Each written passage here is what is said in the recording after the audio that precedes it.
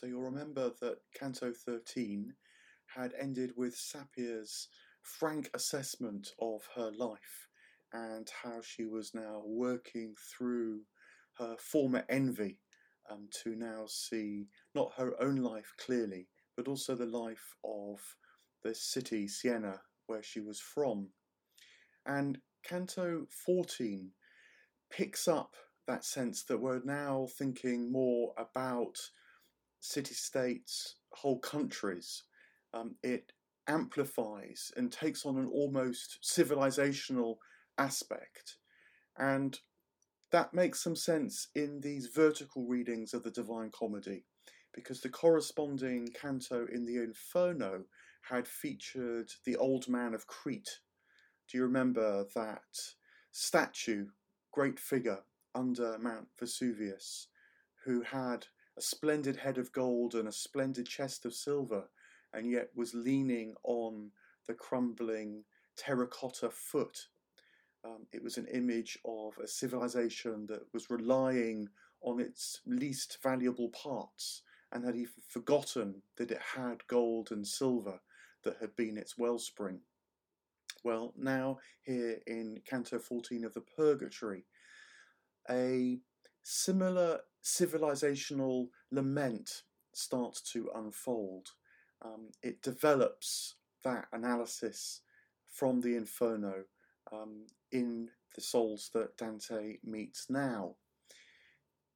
It actually opens with two souls, people we haven't met before, speaking to each other. And they're asking about someone they know must be walking around with his eyes open because he's roaming around the mountain.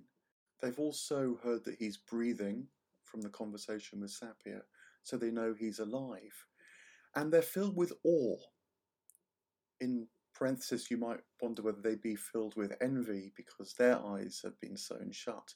But they actually show wonder about this and say to Dante that nothing like a living soul ascending Mount Purgatory has ever been known before. It's a moment that speaks about the state of their own souls, that they're open and inquisitive rather than envious and possessive. But it also signals, I think, for us, something of what Dante feels this Divine Comedy is really about. This is about something new happening. It's about, at the very least, a renewal of his civilization, given we're in this civilization and degeneracy theme now. And it makes me wonder, I'll do no more than wonder at this stage, since we want to see what's going to unfold as we ascend Mount Purgatory and move into the paradise. But nonetheless, for me, it sets up the question, is Dante actually embarking on a completely new dispensation, certainly a new chapter within Christianity, in the way that, as we've already seen, he's starting to stress that we need to move on from what had been sort of given particularly to church forms of Christianity, move on to a newer understanding, open our eyes, it might be said, on this terrace of purgatory to a fresh unfolding of these deep truths, because the implication would be here and now that what had been given has become corrupt, is falling apart, is no longer a wellspring, is no longer silver and gold, but has become crumbling terracotta. The two souls ask Dante who he is, and Dante replies modestly by not actually speaking his name, because he says that his name has no fame, so they won't know who he is. I mean, that might literally have been true, because it seems to say they're not Florentines. But again, there's a kind of sense, I think, in Dante saying that he's not yet famous. There's an implication that, one day he will be well known. And I wonder whether that's partly because he is beginning to sense the profundity of this journey. Maybe this is not just about the purification of his own soul, him starting to deal, for example, with his own pride, as we've seen in Canto 13, but that something much bigger is going to be revealed to him if he can be ready to receive it, if his poetry is up to it, if he can become a channel for new divine glory. That, to my mind, is hinted in this moment as well. But he does tell them where he's from, but again, without revealing the name of the Arno. He describes the source of the Arno, and they pick that up. There's a lot of withholding of names. It's sort of, I think, for Dante the poet, is a way of saying, look, really pay attention to what's going on here. Don't just, as it were, reel it off like an old liturgy. Ask yourself, what is really at stake in what you're about to hear. And the implication that Dante is from the banks of the Arno launches the first soul who spoke to Dante, the first of these two who were conversing, into a long, long litany of how various cities and inhabitants, the very passage of the Arno has become a roll call of degeneracy, of corruption, of fraud. I think it might have read to Dante's original readers a bit like, say, a review of the year on the news might hear to us now. We just hear one war after another, one tale of exploitation after another, one account of failed politics after another, one expression of narcissism, of greed, of envy after another. So it creates a tale of sorrow. It's also worth noting the kinds of suggestions that begin to get made about how this awful situation might have come about. The soul doesn't just name names, but also begins to describe, insofar as he can see and tell, what has gone wrong. He says that these cities have become places where virtue is loathed. People see virtue and run in the opposite direction towards vice. He says, was it a curse on these places, or was it just human corruption?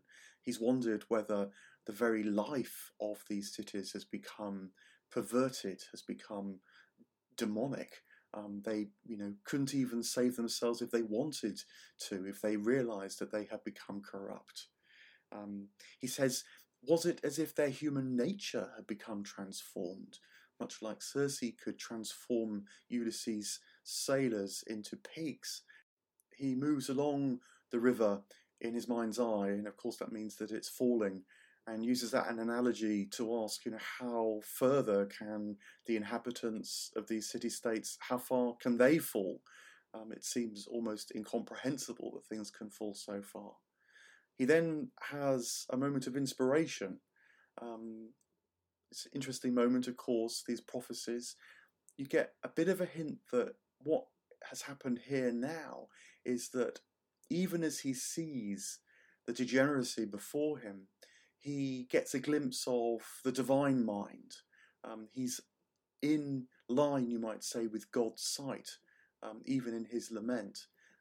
And what he sees is another horror, because he turns to the second soul that he had been conversing. Remember, the names haven't been revealed yet. And says, I see your grandson, and he is now like a wolf moving across the countryside, murderously slaying people and losing his honour. Just sort of mindless, needless, unmotivated even killings, like a wolf gone astray. He says that he sees him in a woods, and it's like the woods themselves have become polluted. He said that it's a wood that's now going to take 1,000 years to degenerate, a kind of ecological reference that speaks even more powerfully to us now. The soul pauses in his great lament, and Dante says that he now was desperate to know their names, and he begs them to tell him. The one who's been speaking says, well, you wouldn't tell us your name, but look, in a spirit of generosity, not envy, I'll tell you who we are. It turns out that the one who's been speaking is called Guido del Duca, and he is a Ghibelline, and the soul that he's huddled up against here on the second terrace of Purgatory is Rinieri de Calboli, and he is a Guelph. So a Ghibelline and a Guelph supporting each other, sharing this sorrow now would have spoken, of course, very powerfully to Dante. Enemies are now united in their vision of what they see. And Guido then says something about why he is here on the terrace of the envious. And much like Sapir, actually, he had degenerated himself so much that he loved to see the suffering of others. He said that he loved to accumulate at other people's expense. So he's sort of adding accumulation to the list of corruptions and degeneracies that in his own life he got caught up in. And he also remarks to humanity in general, the vision now of how this is a lament for all humankind, not just Italy and its civil wars. He adds, "Why, O humanity, do you pursue ways which are so clearly unsustainable? Why do you not go for those things in life which can be shared? That the more that they're enjoyed in life, the greater they come, the more they grow. Instead, you go for the methods of extraction, the things that are going to run out, the things that if you consume are going to leave others in poverty." This sets up a whole set of questions, really, about what this all means, and Dante the poet doesn't fully understand at this point what is really being spoken about. It carries resonances for him, it carries obvious resonances for us. They're going to pick up these themes in subsequent cantos. But in this moment, Guido then launches into a different kind of lament, a shorter one, again a sort of roll call of names, but these are lists of their ancestors who were noble, who were virtuous, who were, you might say, tapped into the civilization's wellsprings, and so lived good and glorious lives. They were the exemplars of the life of virtue, which is now so self-evidently being lost. So it serves as a contrast, because these people knew what to live for, how to orientate their lives, both personally and socially. It comes to an end, the canto, with Dante and Virgil moving on. Dante says that he knew that these two souls, Rinieri and Guido, will have heard them moving on. He also trusts that if Virgil and Dante were moving in the wrong direction, they would have called out to tell them how they must continue to make the next ascent of the next stage of the ascent on the mountain. So it ends with an expression of trust between Virgil and Dante and Rinieri and Guido. This is Mount Purgatory, where people are learning from their mistakes. And as they move away, Dante is momentarily filled with fear again, and because two voices screech through the air like a crack of thunder.